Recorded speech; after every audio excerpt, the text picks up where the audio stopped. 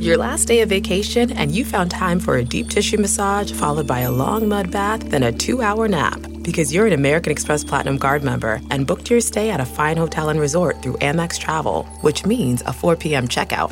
And those relaxing vacation vibes can keep going at the airport in the Centurion Lounge. Just a splash. Before you board the plane, back to reality. That's the powerful backing of American Express. See how to elevate your travel experiences at americanexpress.com/withAmex. Terms apply.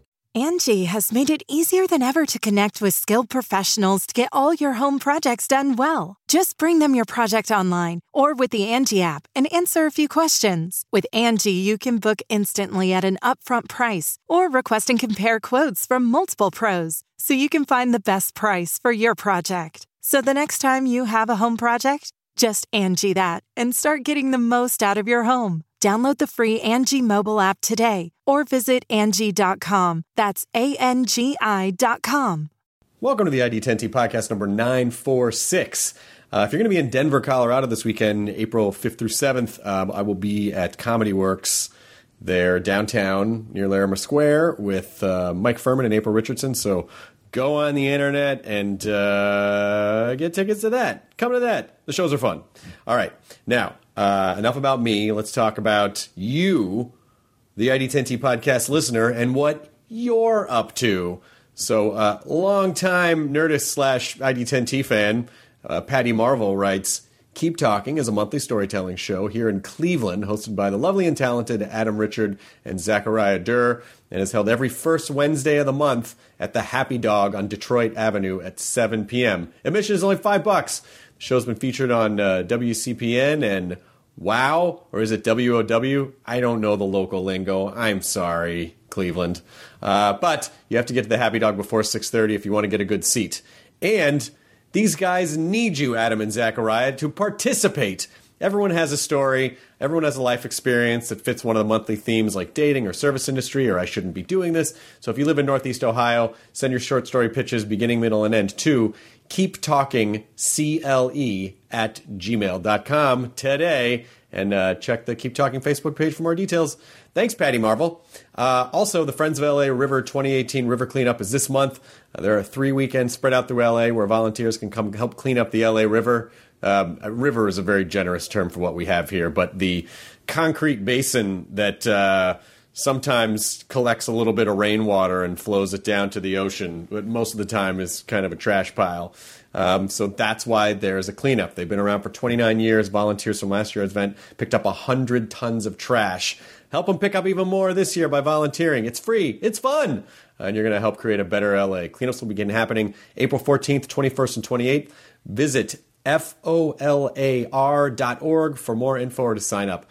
This episode is John Cena, who was the best dude. I mean, he was so nice. He came in the middle of a busy press day, looked great, was in a great suit, and just was overall super cool. And again, the more wrestlers I meet, the more and more respect I have for these guys in the WWE and the wrestlers. I mean, I've been privileged to talk to so many great dudes who are wrestlers, and it really it makes me happy. And John Cena, this episode will warm your damn heart. And if it doesn't, then maybe you just don't have a heart, my friend. Maybe you need to stick something in there, like a ticking clock or something, or put a cow heart in there. I don't know. But John Cena is in the movie Blockers, which is really funny, by the way. He's in it. Leslie Mann is great in it. Ike Barinholtz is great in it.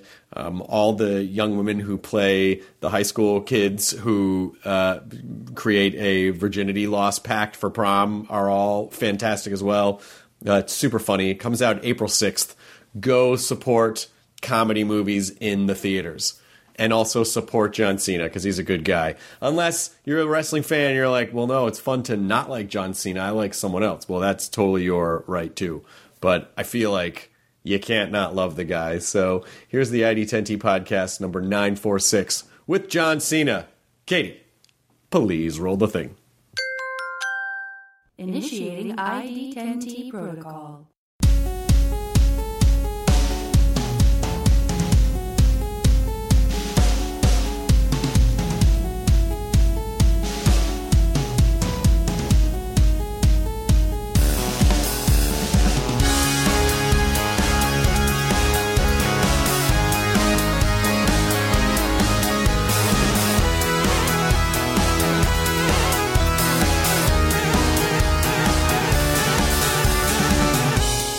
Isn't this a great, creepy... We're in the tiniest table in a large, cavernous conference room. We try to make it pretty messed up for you guys. And there's one weird chair at the corner of the room. I thought about bringing that chair over and just sitting in that chair. I'd have been okay with it. Yeah? How's your press day going so far? That's good. Good. It's good. Yeah. So it's fun. I mean, to be in peak physical condition, does this prepare you to be in peak mental condition to have to deal with the onslaught of like a junket? I can answer this one, John. It's not that hard. It's actually a great answer. It's not that hard. Good. Here we are talking about something that I enjoy, something that's making people laugh. I come from the business of promotion anyway. Right. I know this is what we do. So right. It's not hard at all. I mean, So I grew up in Memphis at a time when Jerry Lawler. Right. Exactly. Yes, I'm old enough to remember watching all of the Andy Kaufman Lawler stuff happen at WMC in Memphis, and then. Wrestling to me was such a strange... I didn't really understand it as a kid. Because I'm like, I don't know, is it real? Is it not real? What's happening? Everyone's a character. The Kaufman thing was interesting. And so it didn't quite take hold, but I found that over the years, a lot of the wrestlers that I become friends with are like the nicest, nerdiest dudes. Yeah. So that's a safe assumption. So is it just that these nice nerdy guys with a sort of a penchant for performance just got in somehow these titan bodies that could then go? No, I think it's we're in the business of imagination, and a lot of that creativity rests on your own shoulders. So you say nerdy, but like things that quote-unquote nerds are drawn to are like the creativity behind video games. Right. Or comic books. Right. Or these superhero stories. If that's what defines a nerd, then we're all nerds because our job is to go out there and be a superhero or a supervillain. It's not like I want to run a 40-yard dash as fast as I can. Right. Now, in creating your superhero character, if your character can look musculature or like big, you have an advantage to people believing you're a real superhero. Right. So it's only in your best interests to be in superhero type shape. So that kind of comes with the territory. But we're not in a pure sport environment. Like it's a comic book existence. So I think that's why we share certain views on culture, and I also think that's why we're so nice about everything for the most part. Because also we shouldn't be doing it as a job. It's not an occupation that should exist. Like we have, I think all of us, although you certainly do earn your living because you're never home. Your body takes a beating, but I wouldn't want to be doing anything else. And I think any one of my colleagues would say the same thing. It's something where like the joke's on them. They pay us to do it. Right. Right. Yeah. That's such a great... I never thought about it that way, but it really is like a live-action comic book universe. We're in the imagination business, my friend. I love that. That really gives me an emotional way into it. And I have over the years, like, again, CM Punk used to come on Talking Dead, and we became friends, and Mick Foley's been on the podcast, and Chris Jericho, and it just... person after person, I was like, these guys are so great. They're such genuine people. Well, I know personally that... I wouldn't want to be doing anything else. I know that it's a time-dependent thing. I know the ride's going to end, and I'm enjoying it as long as I'm on it. Yeah.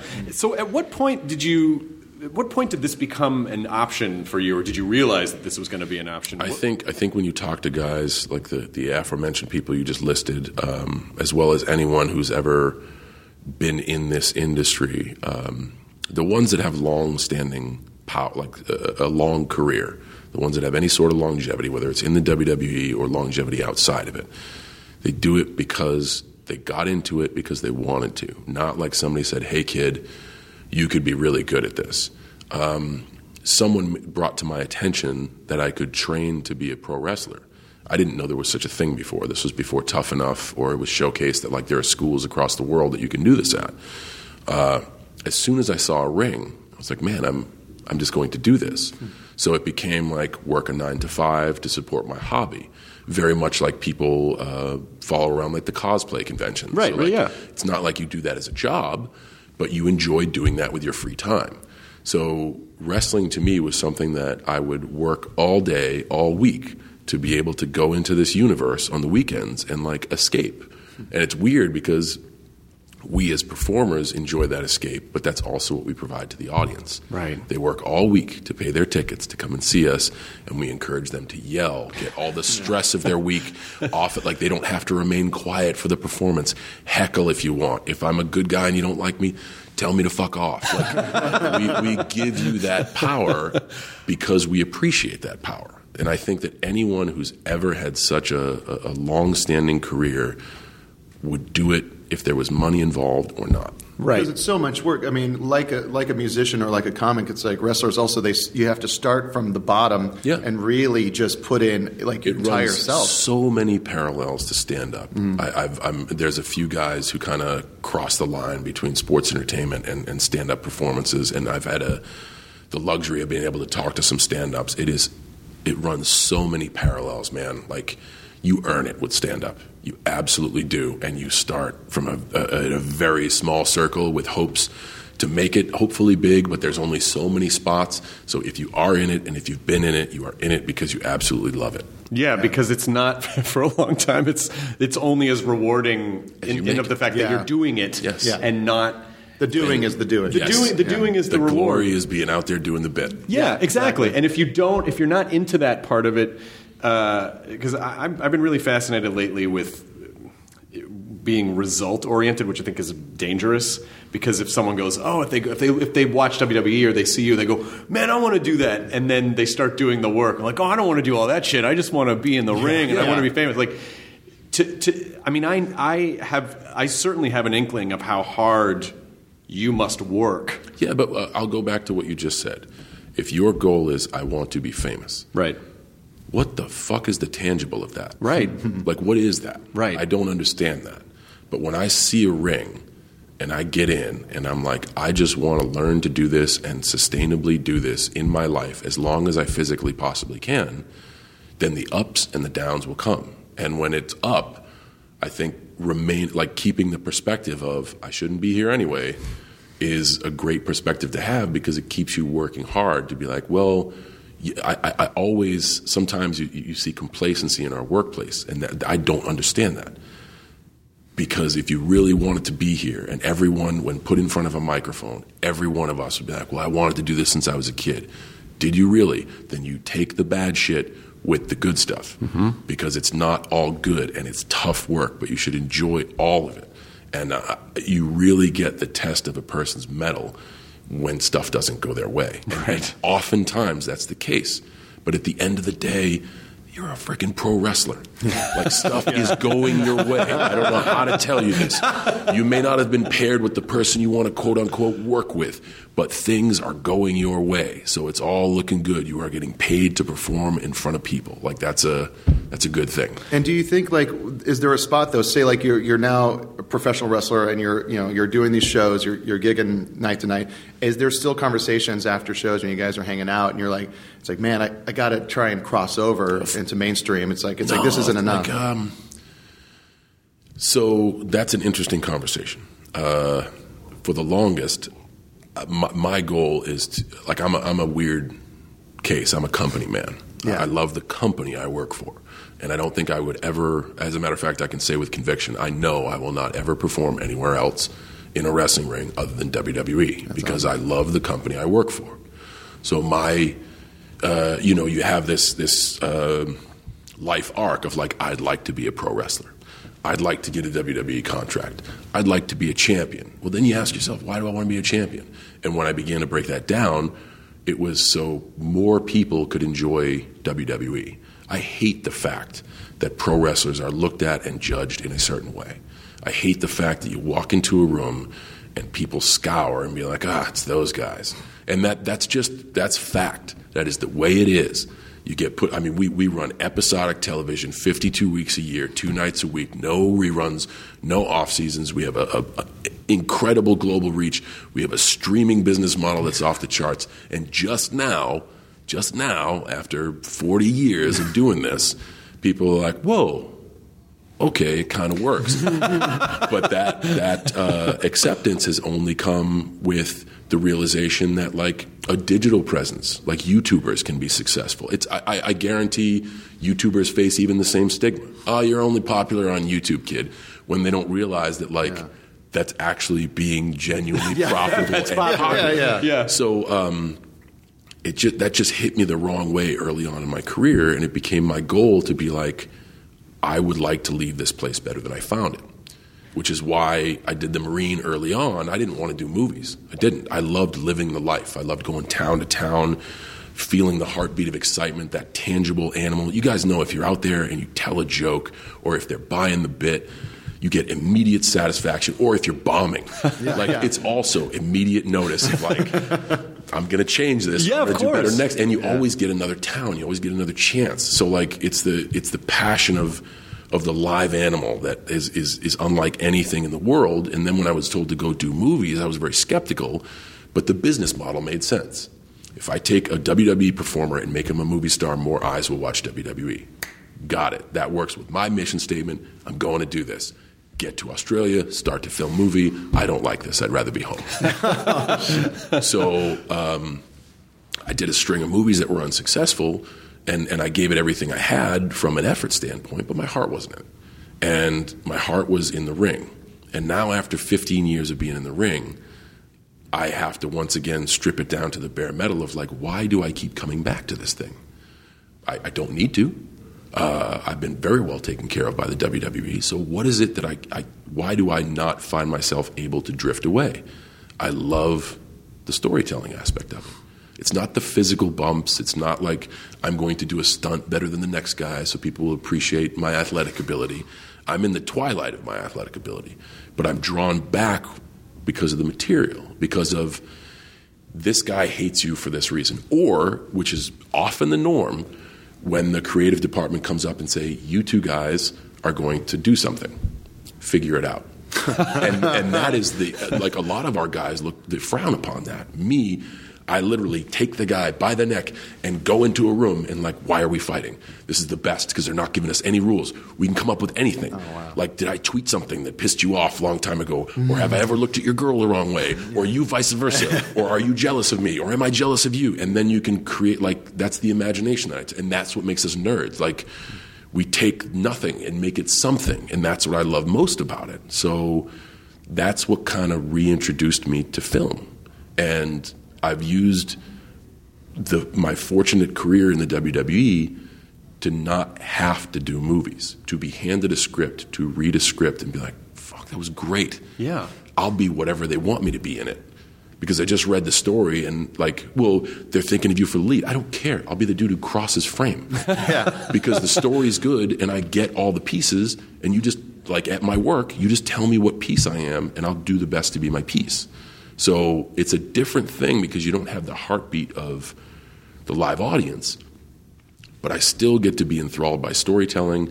And to answer your question in a very long way, I've never thought about crossing over for any other reason than to change perception of what it means to be a WWE performer. And now I can get the thing I'm most passionate about, telling stories for an audience, just in a different format.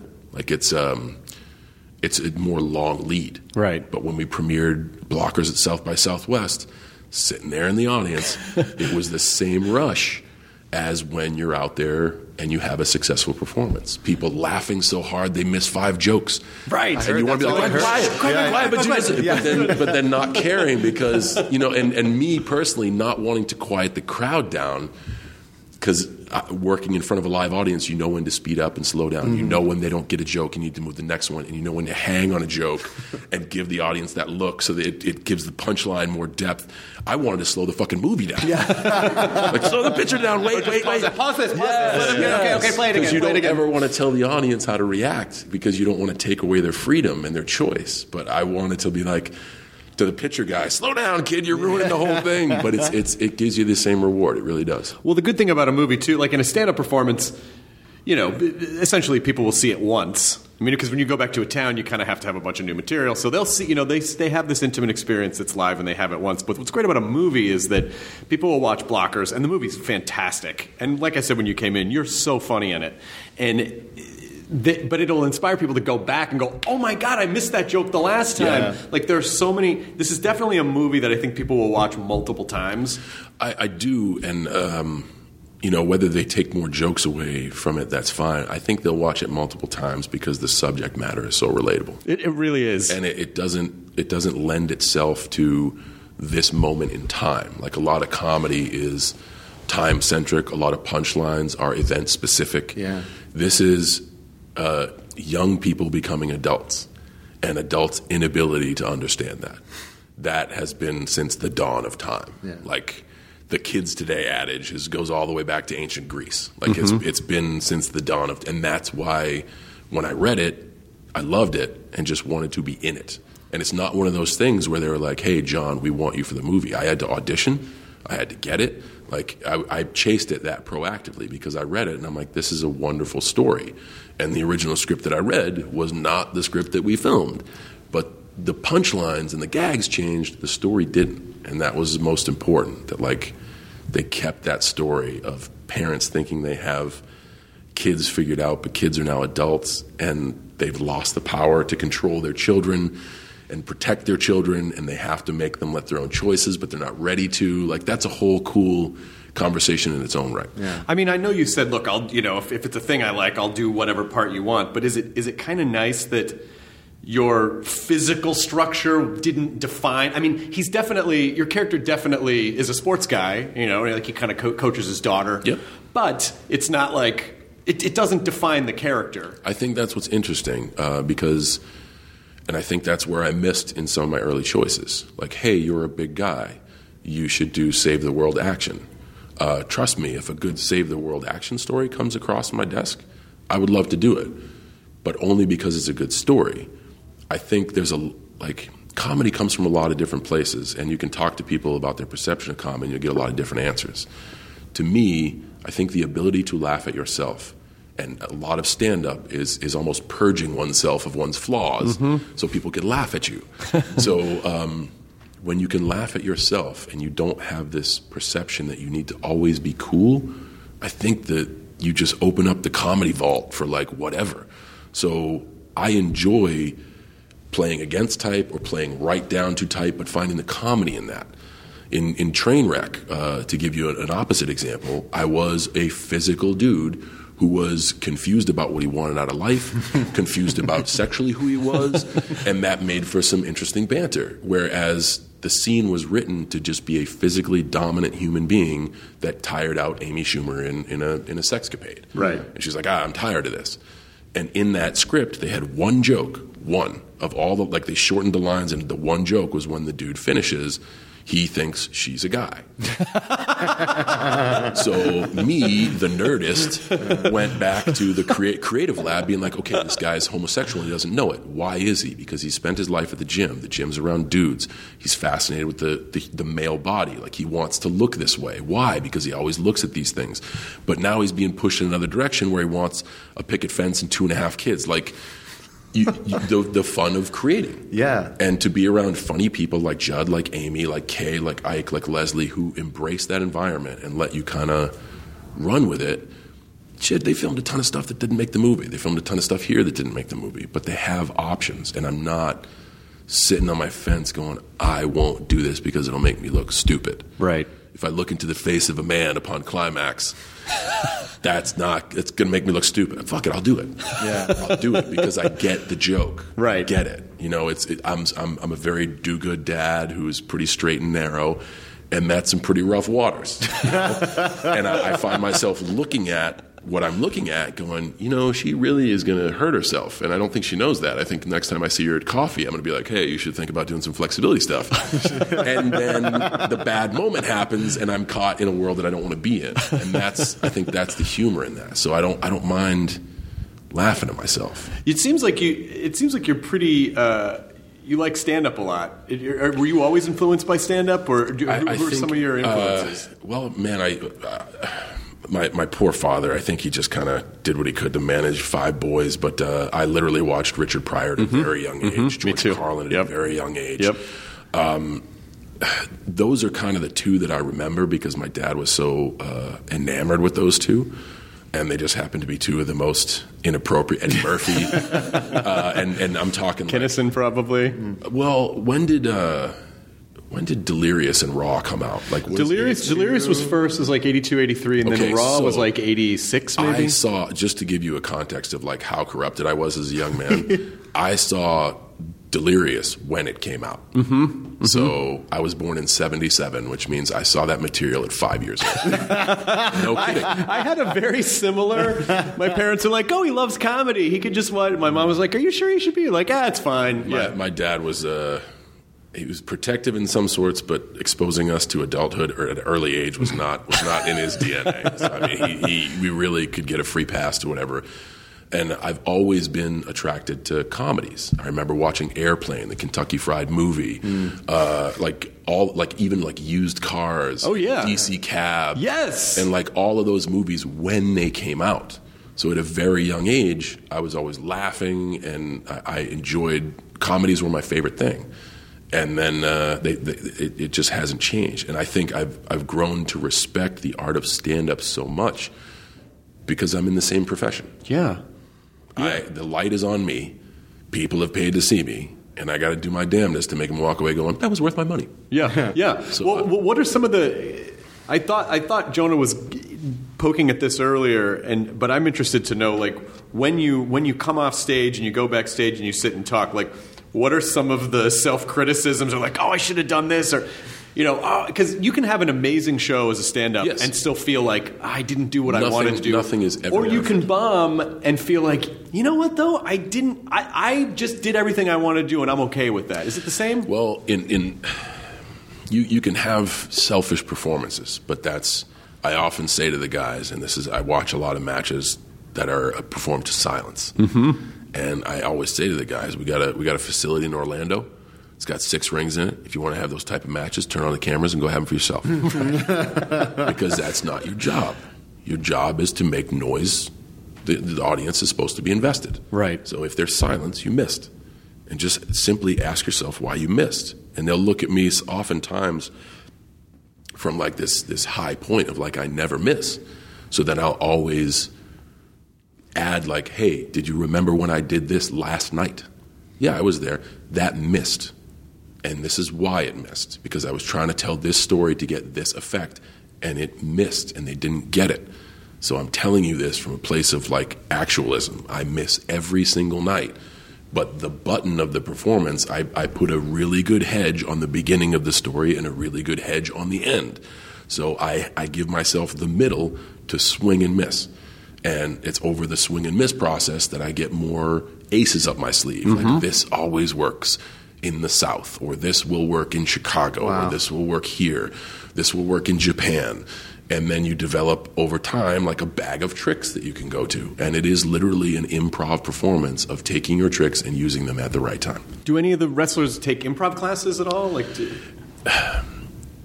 We are in. It's trial by fire. No, I'm truly one of the last performers to perform like this. And like when I leave, the art will change. It really will. I just go out there. I do. I'm confident in the skill set that I have. I'm confident in what my opponent's skill set. I have a talk with them before about what they can do. And if you talk to anyone who has ever worked with me, the first thing I ask is, what do you do? And then they'll tell me like scenario. No, specifically, physically, one move at a time. What do you do? And I just commit that to memory. And I've been criticized many times for speaking loudly in the ring. I don't care if the first 6 rows or if someone who's snarkily watching the broadcast hears what I'm going to do before I do it, because it has to be done at exactly the right time. So if they want to look behind the cloak and see how the Statue of Liberty appears, fine, don't complain about it. I'm playing to the people up in Section 313, and they're the animal that are on their feet, pulling their hair out, going, this is crazy. So if you hear me say, hit me or do this, it is only because it is the exact time to do that, and I cannot prefabricate that behind the curtain. Right. So, you have to feel it in the moment. You have to be in the moment. You have to, and you have to know, and it's easy in stand-up because you're out there by yourself. Right. But picture if you're out there doing a routine with 2, 3, sometimes 6, 7 other performers. there has to be a system of communication so people don't step on the reactions. And a lot of times, because our guys now prepare everything in the performance, a lot of times that's what the silence is. They'll just go through this physical exhibition and not let people get invested. And in a movie, it's the director's job to plan out those moments. I think this will be suspenseful. So they know how long a scene should be. They know how long a look should be. They know how long a joke should stand. They know how big a stunt should be.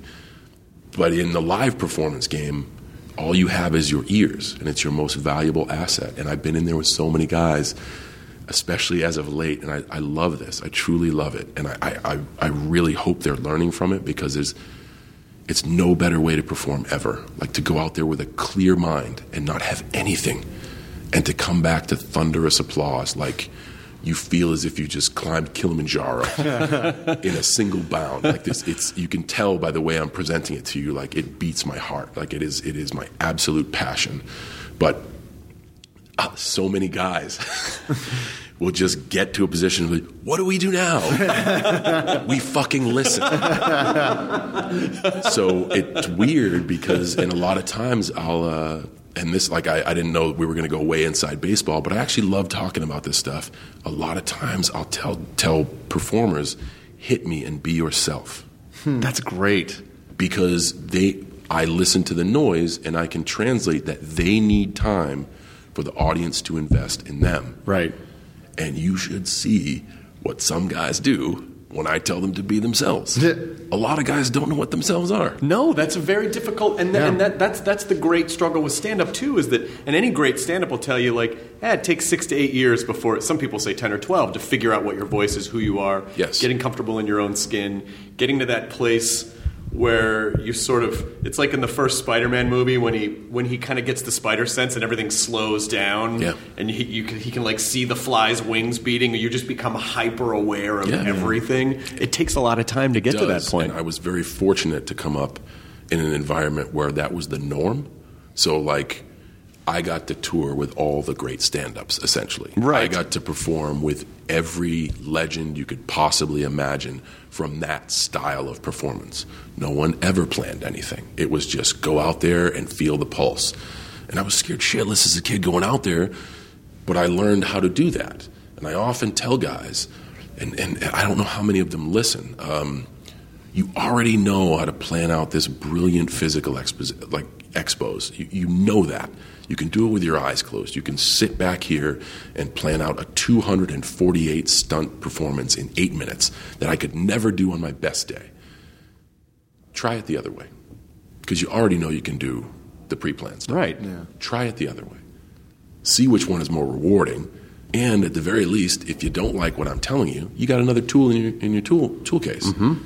And because I only can speak from my own experiences, I don't know how many performers use that method. And mine doesn't change. It's not, a lot of guys will act differently with non-televised events or pay-per-view events. I am the same for every event, because every event is a live event. Yeah. And people will be like, yeah, but you got to give this much more effort for this. It's not about effort. It's about audience response. And one of the best matches I've ever seen in my life is Hulk Hogan versus The Rock at WrestleMania. And those dudes just looked at each other. Yeah. And it was the best, because it was the energy of like generations colliding and the importance of what was at stake. And I'm not ready to let go of Hogan yet. And I kind of want Hogan not to be NWO Hogan. I want him to be brother Hogan. And then The Rock, and I don't know what The Rock's future is, and maybe he's betraying us by leaving or not, but I kind of like him. But then during the course of the match, I psychologically realize I don't like him. And they're just looking at each other. Yeah.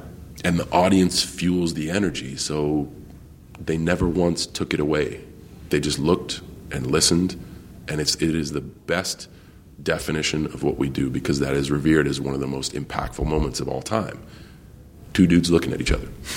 Well, and it feels like it could be very tricky to, you've managed to not kind of let your ego get in the way, that when people do go out there and people are cheering and they feel like they're killing it, sometimes people get more rigid and they get less likely to take risks or put themselves on a limb because they're like, I got to protect what I have. That's the That is the common perception. They are afraid to fail. And I have failed so many times. And that's okay. It is. Because that's how you learn. It absolutely is. But we come from a culture where you never want to mess up. Right. And because you feel like that's the end, it's done. And if any of our guys or gals are listening, it is not the end. It is how you learn. And I think messing up is essential. But what's more essential is to be able to come through the curtain and say, I missed. This is why. Mm-hmm. Why did they not get that? Because to me, that's really funny stuff, or that's really suspenseful stuff. Why wasn't the suspense there? Okay, the geography doesn't dictate what they think is funny. It's different. I think we may be in the middle of an earthquake. Is that a little earthquake? I think so. Yeah. Are we feeling it? Yeah, a little bit. Or is that Hulk Hogan coming around the corner? Is so shocking, it's shaking the very foundation, brother. This would be amazing if all of a sudden the ceiling just caved in and like 5 WWE guys came in, and that's why this room is empty. A ring came up from the bottom. But it would just be all audio. Audio WWE is maybe not as... We know Mother Nature's listening, which is fantastic. And for those out there, I think we're done with the first wave of the earth shifting. It seems like everything's... Didn't seem too bad. Settled. 3.5, 3.4 maybe? That was enough to feel like everybody look around and like, are we having an earthquake? Yeah, that's almost every earthquake I've ever experienced. It's like, is that an earthquake? Yeah. Well, there's I feel sick. I subscribe to the Los Angeles subreddit, and the second there's everyone else feeling an earthquake, and then everyone will kind of pipe in. Oh yeah, here's what I was doing, but just being able to tell yourself, why did I miss? And a lot of times this is where it sucks. It's because you as a performer didn't relay the right message. Right. And guys will blame the audience. They didn't get it. They didn't get it because you didn't do a good enough job. Right. And I think that's the main. Guys, you don't ever want to be wrong. That's a tough business because you got to go through it by yourself. Mm-hmm. When you bomb, when you fail, it is a lonely walk back through the curtain. It is a lonely drive to the next town. But you can learn from it, and I think guys don't process it, and they have such an environment now where they don't have to process it. They have all these millions of people following on social networks that'll tell them how good they are. So if they bomb, they just go check their feed. You're the best, man. Keep your head up. Like you build this environment that's safe, where you never have to confront the loneliness and the solitude of failure. Which, if you can, obviously it hurts. This is getting crazy, man. As you can see, this is getting no, but this is not what you signed up for. No, it is. Believe me, this is exactly what I signed up for, because I love, everything, every process, every profession, every person. Like, there's a human story, and I think even if someone doesn't understand wrestling, to be able to extrapolate these ideas, they're so applicable to everything about taking risks and learning and getting to know who you are, and also knowing that it's okay to hurt when you fail, but using it as a teaching lesson.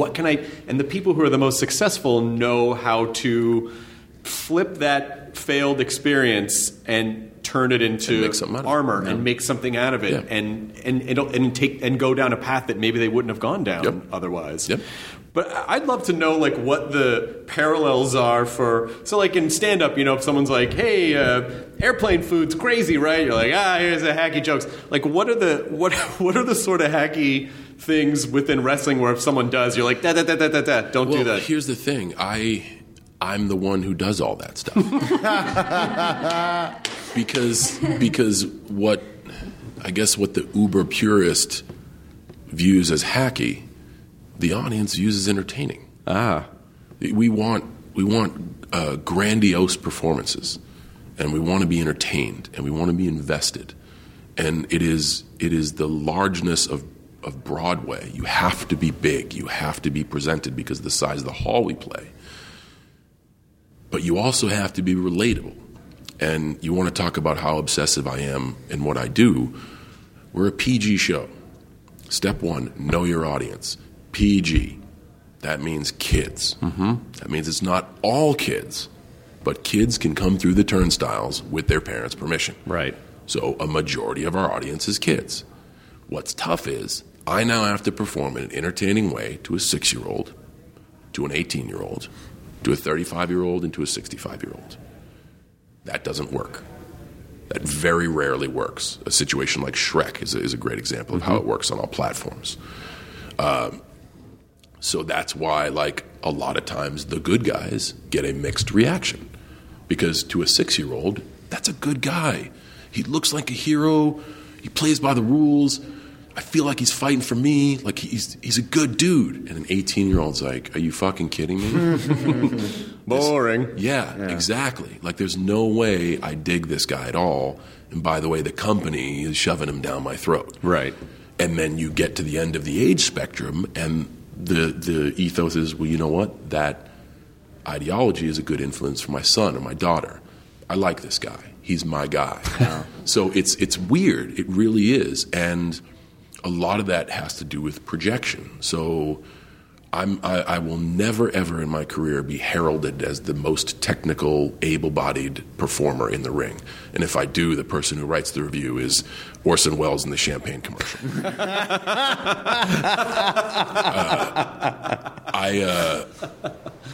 I believe that I put enough investment into telling a story. And I'm not afraid. Here we go. It's another earthquake. I think it's been shaking the whole. There must be some kind of air conditioning or something of this. Or sometimes, because we're in a hotel, I wonder if like people are rolling. I'm not seeing anything on Twitter. The new LA subterranean transit system? Yeah, that's yeah. You know what? Triple Hey, lines Elon coming Musk, let's dig 6 stories down into a seismically active region and see how that goes. I do all the hacky stuff. Just last week, we had a run through Oklahoma and Dallas, where we were booked in a 4-way matchup. And that means 4 guys fighting for 1 prize. And a lot of times, this is one of those instances where they tell you, hey, here you are, figure it out. So in me figuring it out, I'm like, you know what? I haven't done this in a long time. The bad guys are going to bring out the baby powder and want to throw it in my face to blind me. And it's going to backfire, and the powder is going to go everywhere. Now, that isn't really something that a guy who's trying to vault off another guy to like head fling another guy into another dude to dive to his death is thinking about. But I am, because the audience hasn't seen it in a long time. The situation calls for it. In the match, there are no rules, so nothing's illegal. It creates an unfair advantage for the bad guy. It creates an obstacle to overcome for the hero. And it creates an effect that they don't see in the 7 matches prior to my performance.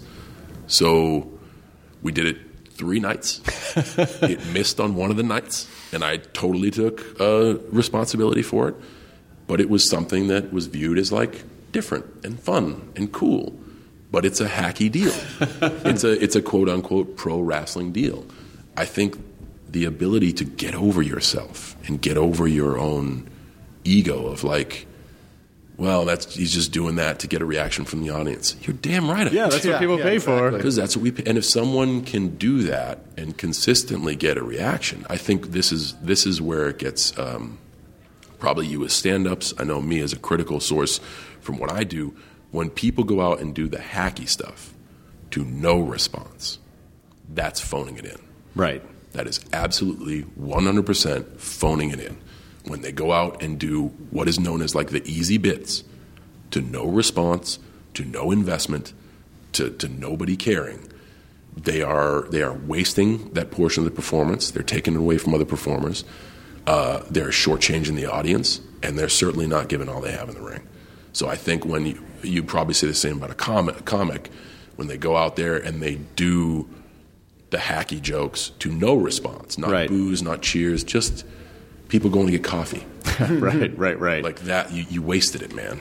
Because some intelligent dude may be able to take the hacky material and create a character around the hacky material. Absolutely. And that's their bit, and that's their thing. Yeah, there was a much more advanced stand-up when I was very young. I said something like that about like, oh, you can't do jokes about this. And he was like, no, you can. There are hacky premises, maybe, but it all depends on how you express these ideas and how you're able to communicate them to the audience. And, you know, it's so wonderful and interesting to me to hear this dimension of what you do about being present and connecting with the audience. And it's not just like, oh, we go out there and flail around. Like there's so much art and craft to it. It's just, most stand-ups also don't spend any time in the gym.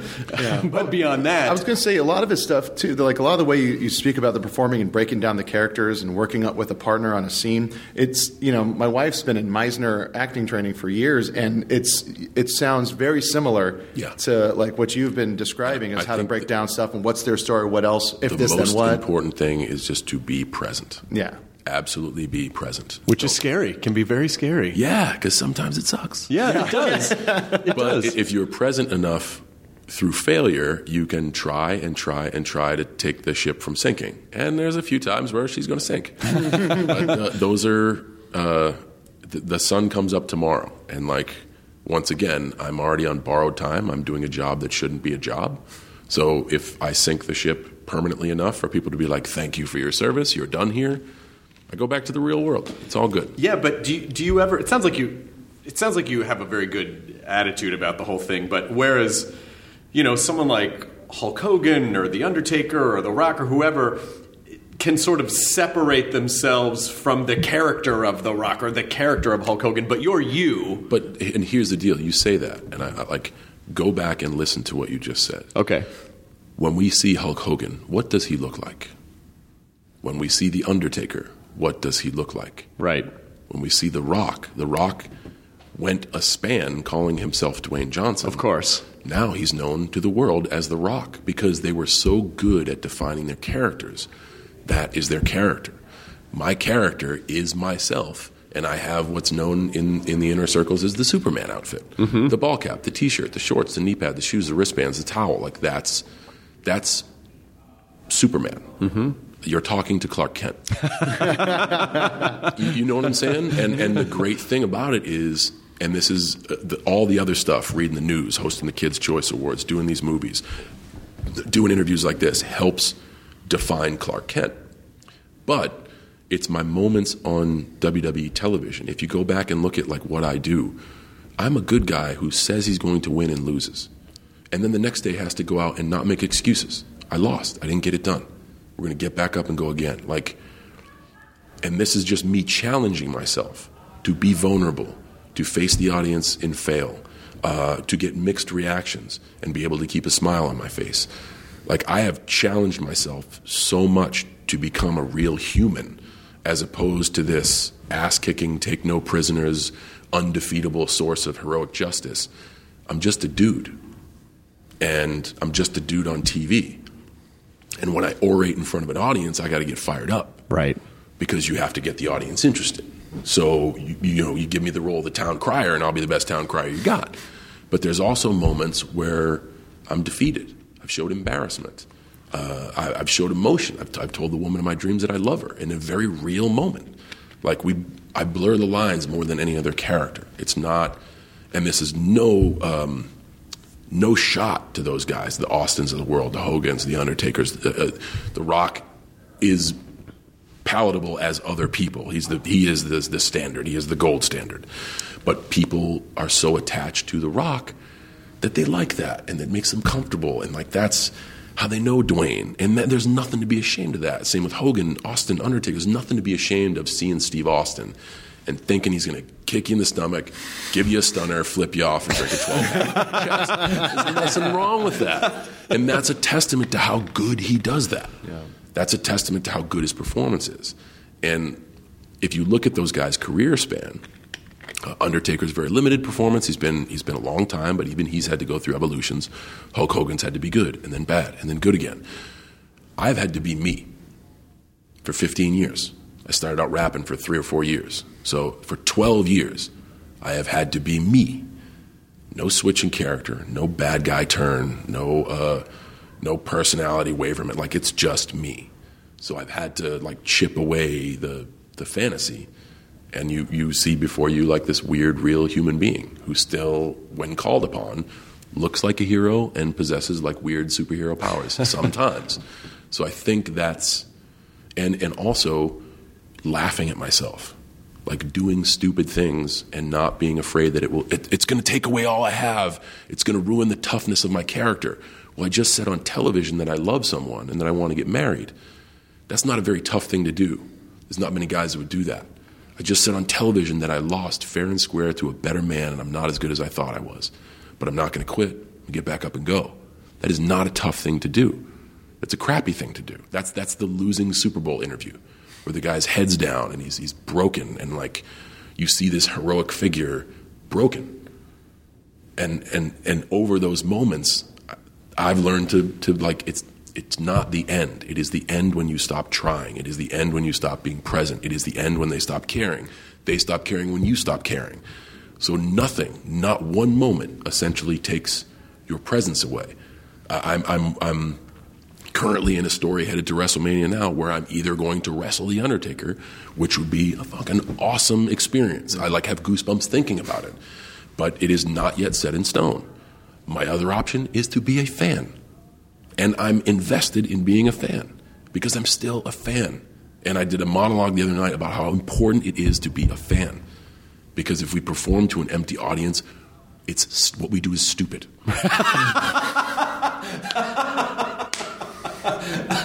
Do you know what I'm saying? It is. Yeah. But you add the biggest superstar of the whole program, and it's fucking awesome. It is awesome. So I don't care. And this is me after 15 WrestleManias, after working on Top Brother with the biggest names in the business. I would love to buy a ticket and spend my WrestleMania in 5 minutes on the floor, and then go up to the 2 sections, and then go to the luxury box, and then scream from way up high, "Hey, I'm up here. I'm still having an awesome time." If that's what they ask me to do, I'll do it. I don't have any ego or any perception of this will ruin who I am. And I try to do the best I can with any story, with every story, to lead by example to everybody in the locker room of like, it will only kill you if you're like, this is stupid, I'm not playing ball. Because it translates to the viewer. It translates to the viewer. Oh, they understand the authenticity. Like they connect to it, even if they don't fully understand why they're disconnecting. They know if someone's not invested. But that idea of loving the process so much and that being a way to avoid the ego problems is such a great lesson to take away, because then you're doing it because it's important to you and not because of, again, trying to get that result. And once again, we go back to the origin of why I chose to do this. It was just fun. And I had fun. And I think along the way with, the success you get from this, the financial success and the notoriety, you forget about like why you did it and why the fun is. Right. And I've never forgotten that for 1 second. I think in my lifelong curve, I probably went through a span of 2 years where I thought I was entitled to have a normal life. So like, I perform for you people and I will give you my heart and soul and we will talk about events coming up and that'll be fun. But if I want to go out for breakfast, I am entitled for you to stay away from me. Mm-hmm. That is bullshit. Yeah. That is absolute bullshit. This is the trade-off of fake life. Right. Like, I'm even present in that moment. I understand. And it's weird. I'll be with friends. I'll be with family members. And they'll get pissed off. And I'm like, you kidding me? I get to do that so I can do that. If people stop coming up to you, that's a problem. That's a problem. Yeah. And it's often... And this literally is just, I'm fortunate enough to just have been doing it for so long to understand. I think in a lot of cases, people have that learning arc, and it's cut off before they can realize, like, man, I was doing it wrong. And when it's gone, they're like, just give it to me back for a second, and I'll say hi to everybody. I promise. I'll do whatever. I'll do anything. But it's gone. And a lot of our guys and gals, I think, have a mixed perception about what we do. We are on all the time. Every time that you breach the threshold, you're on, and you should enjoy it, because at the end of the day, we're not really working at all. Yeah. But you said you're in the twilight of your WWE career. Does that mean, you're sort of looking at a period of time like, maybe physically it's too demanding, or I just feel like it's time to move on to give other people a shot, or maybe it just feels like I did everything I could do? I'm a realist, but I'm also a true competitor, man. As far as moving over and giving people something, I had to scratch and claw, just like in the world of stand-up, for every single inch you get. And I am 100%, as I said it on television, I'll say it on your podcast, I'll say it to whoever asks. When I am defeated by a better opponent or a fair adversary, I will gladly pass the baton and say, okay, now I can rest. But until then, I am still absolute all systems go. And if I can put all of my chips and invest in a story where I'm going to buy a ticket to an event where I should be performing, I am far from fucking done. Well, that's good. I mean, I think, again, I think you're so funny in Blockers, and that you would have I think you'll have a film career if you want it. Like, if you ever needed it or wanted it, you'd have it. But it's not, that's not it, man. It's like, hey, I wrote this. I want you to read it because I think it's fun. Mm-hmm. Or I think it's really suspenseful. Or I think it'll make you cry. You were right. How do I help? Mm-hmm. And that's where I am right now. Just for fun, if you wanted to start something with someone else on the podcast, which they could then reference at some point in the future and go, hey, you said this on that podcast, man. I think you have about 1,000 of those already. This started probably as you were going to probably ask me about like the film and whatever, and I just attack the day a different way. You have one of the most inside informative interviews, not only to our business but to my life, because they don't let me do a lot of these. Yeah. And I enjoy the length of conversation of a podcast. I like that it's not 5 minutes. You have to get past the pleasantries and the small talk and the promotion. I enjoy doing these. I'm so glad, because I enjoy watching you, and just not even just your work with Make-A-Wish, but in general, it's easy to see like, oh, John's a good guy. Like, he seems like a good guy. You're doing it right. I am just a guy like all of us. I'm just trying to figure it out. Right. And it, like, we take the ethos of performance. Life is the same thing, man. You fail. You try to figure it out, but like, it is an evolving thing. Over the years, I've had to become a better man. I've had to become a better lover. I've had to become a better partner. I've had to change my stubborn, stupid ways. And this is not in the workplace. This is in life. And like, every day is hard work. Every single day is hard work, because I'm still trying to figure it out, and I don't have it figured out. And I look forward to that every day. I look forward to being like, okay, what am I missing today? What am I hitting on? What can I do better? How can I be better? Just that 1/10 of a second better than I was yesterday. And so, what's your big thing that you feel like that you need to overcome still? Like, Don't look at life selfishly. Look at life from a grand perspective. This has also helped me tremendously with my work. It's okay to be selfish, because we can't help but like, well, if I'm never going to get married because I had a bad experience once and I never want that to happen to me again. I'm never getting married. In waltzes the woman of my dreams. Holy shit, she sweeps me off my feet and I'm smitten to the point of like, I would never hold hands in public because I want people to think I'm a tough guy. Right. I'm making out with her. I don't care. I can't speak highly enough about who this woman is, because she just puts a smile on my face. And in the worst of times, she can find it to get my stern, cold, robotic heart beating. It's amazing. So then I start to ask myself, why did I say I wouldn't get married? Yeah, because honestly, I was too much of a selfish bastard. I wasn't ready to be a husband, and I didn't understand what marriage was. Do some research on what marriage is. Talk to your partner about why it's so important, and then come up with an answer. And if you can have a defense on why you don't need it, then maybe you don't need it. I ran out of excuses. I absolutely did. It is truly important to Nicole for more reasons than just the world knowing we're married. It's something that I was just standing on as a matter of principle, archaic, stupid principle. And I changed my mind. And in recent times, I've done the same with having kids. And it's just been me being honest enough. And this proves I'm not full of shit. When I tell you, like, look in the mirror when you fail. Honest enough to say, why don't I want kids? Look in the mirror, because I love my life the way it is, and I'm too selfish to fucking give it up. That's usually the reason, yeah. And that's a come to faith moment of like, okay, what does it mean to the other person? Is there a compromise? If so, what's the compromise? Have you even bothered to talk about it, or has it just been no? It's always just been no. So then we begin to talk. And over months of difficult conversations, which end up in arguments and end up in differences of opinion, it almost ended our marriage before we even put a ring on each other's finger. And then it walks away with me being like, do I want to let this woman out of my life? No, I don't. So when you say, I'm willing to do anything for you, when I'm willing to say, till death do us part, you full of shit? Like, are you really willing to do that? And then I ask myself in the mirror, just me in the mirror, and my answer is yes. So my opinion changes. And it's going to be tough, and it's going to be troublesome, and it's not like I'm way out of my comfort space. I am not the dude who gets up, rifles his coffee down, checks the performances of the market, sees the headlines, goes on to working out, then studies language, then does piano, then goes on my day. I am not that guy who is like, the kid's hungry, I don't know when he's going to eat. You got to kick it with him or her for the next 4 hours. I'm not that guy. But I'm a guy in love, so I'm going to be that guy. So, like, I failed in that part of life, and I'm figuring it out.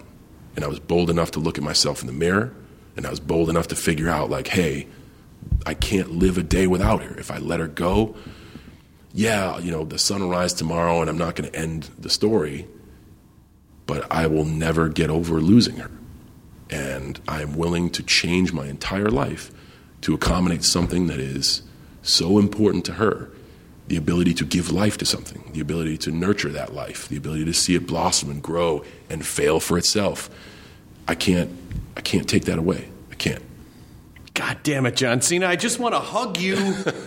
And because there's a lot of things that you're saying that feel very familiar to me about, you know, where my wife and I are going to go with kids and you know, can I not be selfish and can I be, you know, it's all those things. And so it's so refreshing and so wonderful to hear you say all those things. And I know that it's going to resonate for people too. Yeah. Well, and also on the flip side, your answer to that question doesn't have to be, I'll change. Of course. Be honest enough with yourself to know that if you take the leap of faith, you're not going to contribute to it. Like, that's a bad decision. And you have to understand, like, I can't let Nicole go. I can't. And I know that as much as I think, like, it's going to be tough, I'm not built for it, I'll be fine. You'll be fine. People have been doing it for ages, but and you're very capable. There are also people that won't be fine. And there are also people that make that decision that resent that decision. Mm-hmm. And that is the beginning of the destruction of the relationship and all that comes with it. So if you look in the mirror and you say to yourself, I can't do it because I'm too selfish, own that. Yeah, at least be willing to ask the question. At least be open to being flexible. Yes. So I guess once again, a very long answer to the question, when you look at life through a grand perspective, consider your own feelings, which is what we always do no matter what we think or not. It is what we always do. How does this situation affect me? But be long lens enough to see the other point of view, to think about things you never thought about, to ask the questions that are tough to talk about, and to talk with the people involved in the choice. And I think that kind of gets you to the most information you can to try to figure out this stupid thing we call life. Dude, Thank you so much. It has been an absolute pleasure. And if I ever get bombarded with an accidental overdose of gamma radiation, I hope you'll be my Hulk. Because, you know, I'd be the shittiest Hulk ever. Shitty Hulk would be a great character. Awesome and green and like, hey, what do you want to do? Hey. I don't know, man. You want to just go get a glass of wine somewhere? I'm just not that mad. Yeah, it's because life is pretty good, right? It's the incredible sulk. I just don't really feel like doing anything. The incredibly mediocre, larger than normal guy. Yeah. Hey, guys, what's going on? Whoa. Hey, no, it's cool. It's fine. Yeah. Whatever. I just want to hang. What you got to do? I got to get new pants again. Yeah, again. Yeah. God, do you guys have a shirt? Can I borrow a shirt? Everyone should go see Blockers. I think the movie's going to be. You're great in it. Leslie's incredible in it. Ike Barinholtz is a comedy mastermind, and all the young women in it are fucking fantastic. Yes, they are, and this is the reason why they played it genuine. This is a funny story, but the humor in this story and the reason Kay Cannon did such a great job. She's a comic writer. She can write punchlines for days. She chose, when she got her directorial debut, to focus on story. And I think the reason why we laugh at these moments and people are laughing over jokes is because they lived them. And they're laughing over punchlines, but the moments that they're laughing at are real-life moments, so I don't care if they hear the punchlines. Right. They're laughing at the awkward relationship between a mountain of a man and his daughter now that she has boobs, and he doesn't understand. They're laughing at a father trying to get his kid back when he's been absent and the bad choices that he makes, but he's good-hearted. They're laughing at a mom whose daughter is her best friend, and they don't know how to change they don't know how to take the next step in the relationship. Those awkward livable moments is the reason why people will watch it not once, but they'll go back to watch it again. And Gary Cole in a very memorable performance. Indeed. We have a connection that will never be broken. By the way, I don't want to spoil awesome. it. He was awesome. He's great. He is amazing. Great. I've worked with him before, and he's amazing. And but I don't want to spoil what he does in the movie, but it'll stick with you. It did with me. So people need to remember that when they see it and go, oh, okay, I get it now. But thanks for being here. Thanks for taking the time. Thanks for giving me a forum to purge myself. That was great. John, you're fantastic, and I'm flattered that you wanted to do the podcast, Cool, man. and I really appreciate it. All righty. All right. Enjoy a burrito, everyone. ID10T scanning complete. Enjoy your burrito.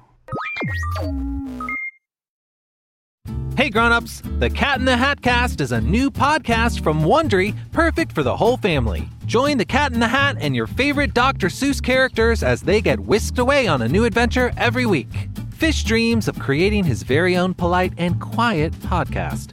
That is, until he gets a surprise visit to his Fishbowl podcast studio from the Cat in the Hat himself, and it becomes very clear that the cat has other plans for the podcast. And those plans are the opposite of quiet. Sing along to new favorite songs, try your luck at Titanic tongue twisters, have some fun with wondrous wordplay, and most importantly, bring your family along for all of the adventures in the Cat in the Hat Cast. Follow the Cat in the Hat Cast on the Wondery app or wherever you get your podcasts. You can listen to the Cat in the Hat Cast early and ad-free on Wondery Plus. Join Wondery Plus in the Wondery app or on Wondery Kids Plus on Apple Podcasts today.